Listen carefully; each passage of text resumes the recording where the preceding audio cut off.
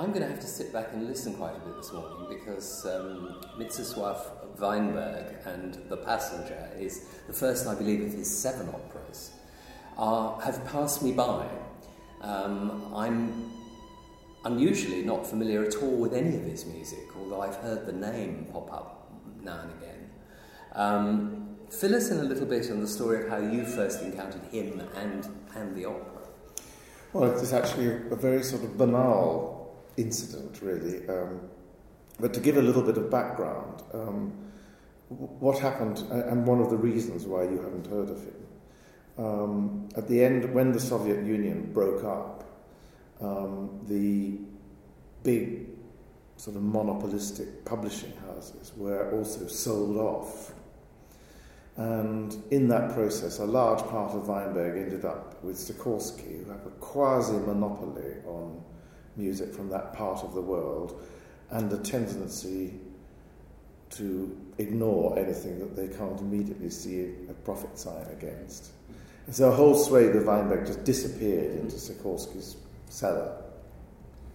By chance, another bit of Weinberg fell into the hands of another publisher in Hamburg called Peer Music. It was actually rather a go-ahead American firm, a family firm, in fact. Grandfather Peer started by collecting bluegrass music, walking around Kentucky. So it's basically a pop music publishing house, but they have a classical wing in Hamburg, and they got this material and started to do something, and they produced a little A4 leaflet that presumably was sent round to every opera house in Europe, which spoke about, Weinberg, friend of Shostakovich, Auschwitz opera, and so on. And seemingly mine was the only wastpaper basket in which it did not end up. And so having sort of received this leaflet, having sort of hung around on my desk for a while, as those things do, and then I started to inquire about this guy Weinberg, and I discovered that actually there is a remarkable quantity of his music that is recorded. I mean, first of all, there is a vast amount of music, 27 symphonies, 17 string quartets. That's why it puzzles me why I've not come across it. Well, yes, there you are, you see. And in fact, there's quite a good series of symphonies recorded by Chandos, fairly recent recordings, with Mr. Chmura, who's a rather a good conductor, actually, with the orchestra from Katowice in Poland. But Weinberg was classically somebody who's fallen between two stools. I mean, because he was very vigorously championed by the leading Soviet musicians in his time. So Rostropovich, he wrote a concerto for Rostropovich, and cello sonatas too, I think. Oistrakh played his music. Kogan recorded his violin concerto. It was a fabulous piece. Kondrashin recorded several of his symphonies, so did Fedosiev. That generation of Soviet artists who knew him and championed him, and above all Shostakovich himself, of course, they died out. Weinberg spent a long while towards the end of his life being quite ill, and was in any case a very, very retiring person. And as the breakup of the Soviet Union happened, a whole different kind of wave of composers who were much more interested in the sort of Western avant-garde emerged, and rather left Weinberg behind. And then he was neither Polish nor Russian and Jewish. I mean, this problem with Poland, still exists. It's quite interesting in the whole sort of political sense. I mean, I've had really quite intelligent and serious people in Poland, and I've said to them, look, come on, we did The Passenger in Warsaw. I said, we're bringing back a major Polish composer, and there are not so many of them. I mean, and they said, yes, but, to us, he's really a Soviet composer. I said, wait a minute, come on, this is incredibly unfair. It was not his choice to flee into the Soviet Union because there were Nazis shooting up at his back. I mean, he can't be condemned for that, but he is. Let's look at The Passenger, based on a semi-autobiographical novel by an Auschwitz survivor, Zofia Postmich. which of course gives it extraordinary immediacy. And again, her comments about, when you've been to Auschwitz and met the kind of people that I've met, what else is there to write about in one's life? And it makes one wonder how one can fictionalise something that is still so immediate and so vivid to all of us. Well, she, of course, resisted writing about it for quite a long time. And then there was this incident, which has been told many times, about her when she was working as a journalist. She covered the first flights between Warsaw and Paris and was therefore in Paris on the Place de la Concorde and heard a German woman saying, "Ja, Gertchen, come on here!" and thought, my God, that's Anneliese Franz, that's my Aufseherin, that's my overseer's voice.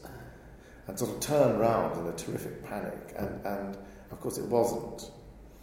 But she then began to work out in her mind what she would do if she were put in the position of suddenly encountering Aufseherin Franz, who was in fact never been discovered by any of the various war crimes commissions. He probably died somewhere at the end of the war. And in effect she created a radio play and then this novel, basically reversing the situation. So it's not her who recognises Franz, it's Franz who recognises the woman that she knew in Auschwitz, which I guess is obviously very autobiographically related to Sophia Posmich, although she uses the name of another prisoner called Marta, who was actually in Auschwitz with Posmich and did survive. In fact, I think she's now dead, but she lived in California. So she turned the story around, basically, and under the impact of France seeing this woman on this boat where she's going with her husband to Brazil. Her husband is a West German diplomat. And she's so shocked to see this woman who she thought was dead, or thought must be dead, actually, that she confesses to her husband what he till then did not know, which was that she was an Aufseherin, an SS Aufseherin in Auschwitz. And then from that moment on, the piece goes to and fro between her recollections of the camp and their attempt to deal with this fact in the lives of this married couple on the boat. It's a powerful premise. How does the woman who was the SS guard, how does she, it raises all kinds of moral questions. What is her stance on the role she played in the concentration camp? Well, she defends herself, and this is interesting now, because you have to remember, this is all invented by Posmich. So, France defends herself quite vigorously. She maintains that she herself never took part in any beating or any cruelty, and that therefore the prisoners were very affectionate towards her. And at the same time, she complains in other scenes that despite the fact that she tried to do her best for these people in certain ways, they never showed any gratitude. And why didn't they show any gratitude? And why didn't she realise that she, France, had gone to enormous lengths to allow Marta, for example, to meet her fiancé, who was also in Auschwitz, but obviously in the male camp, side of the camp, and not in the female side of the camp. She gives France quite a complex and delusional psychology, actually, in which, on the one hand, she says, I was doing my duty for the Führer, and I believed that this was what was the correct thing to do. And on the other side, she expects affection or gratitude from the prisoners, and is horrified by the way that she complains about the level of hatred that she and her colleagues felt from these people. So it's a fascinating idea that she was able to put herself into that position. But of course, Posmich, and she would herself say this, first of all, has said, in fact, publicly, that if she had been asked to testify in a court about Aufseherin France, she would have said that she had behaved extremely correctly and that she knew of no instance when any untoward cruelty or yes, wrong, incorrect behaviour had taken place. And naturally the whole system is incorrect. But she herself, France, had not ever overstepped that mark, and she would have said that in a court. And the other thing is that, of course, what saved Posmich's life during the very long time that she was in Auschwitz, and it's very unusual to survive 3 years in Auschwitz, of course, she was not Jewish. So there was no question of her being gassed or anything like that. And she had the luck, she says, one always tried to stand at the back of the squad, when there were assemblies or whatever. And on this one particular day, she found herself carelessly manoeuvred into standing in the front row. And on that day, Arsène France selected her to work in the kitchens, which was a sort of guarantee of at least 6 months extra life, because you were working under a roof. That was the most important thing. And, of course, you had the chance to nick little bits of food here and there. And then later on, she became France's accountant in the whole sort of kitchen area. And so actually basically shared a tiny office with her. I've seen that office, and I've seen seen the bed where she slept. It's not a bed at all, sort of wooden planks. But so she was very intimately connected with this woman. So in a way, I suspect that this psychological picture is probably quite accurate. Yes. And that probably France did indeed expect to be loved, wanted to be loved indeed. And there's an element in which you sense that she's jealous of the fact that this prisoner actually has a fiancé and has a kind of emotional life which France probably doesn't have. And so you begin to come near to what I think is absolutely riveting element of the whole thing, which is that because she's been able to perceive France as a woman, as a human being, not as some kind of cartoon Nazi or whatever, but as a real woman, you suddenly realise that we're talking about a piece in which two young women, both 18, 19, I think Marta becomes 20 during the piece, have this intense power struggle, really. So this novel could have been set in Krakow University. These two young women in a more civilized world, they might have met in some college and had an argument about a boyfriend or something, or a power struggle that goes on between young women. But it's just that this power struggle took place in this horrifying ambience. One wonders how many examples there were of this kind of interaction between prisoner and guard. It's an extraordinary premise. Tell us a little bit about how it sits musically. This close relationship with Shostakovich. Is there evidence of his influence in the writing, or vice versa? I think you could say in some instances where Weinberg goes into a kind of satirical vein. And there's a very wonderful little scene, which is a slow waltz, in fact, in which 3 SS officers in the canteen discuss how boring it is being in Auschwitz, because there's no club and no cinema and no girls, and what does one do, and so on. And there, there's this sort of slow waltz going on, and then when they see France, there's a little kind of Schubert quote that comes in. And this sort of satirical writing with kind of piccolo and tuba and that sort of thing does have a whiff of Shostakovich about it.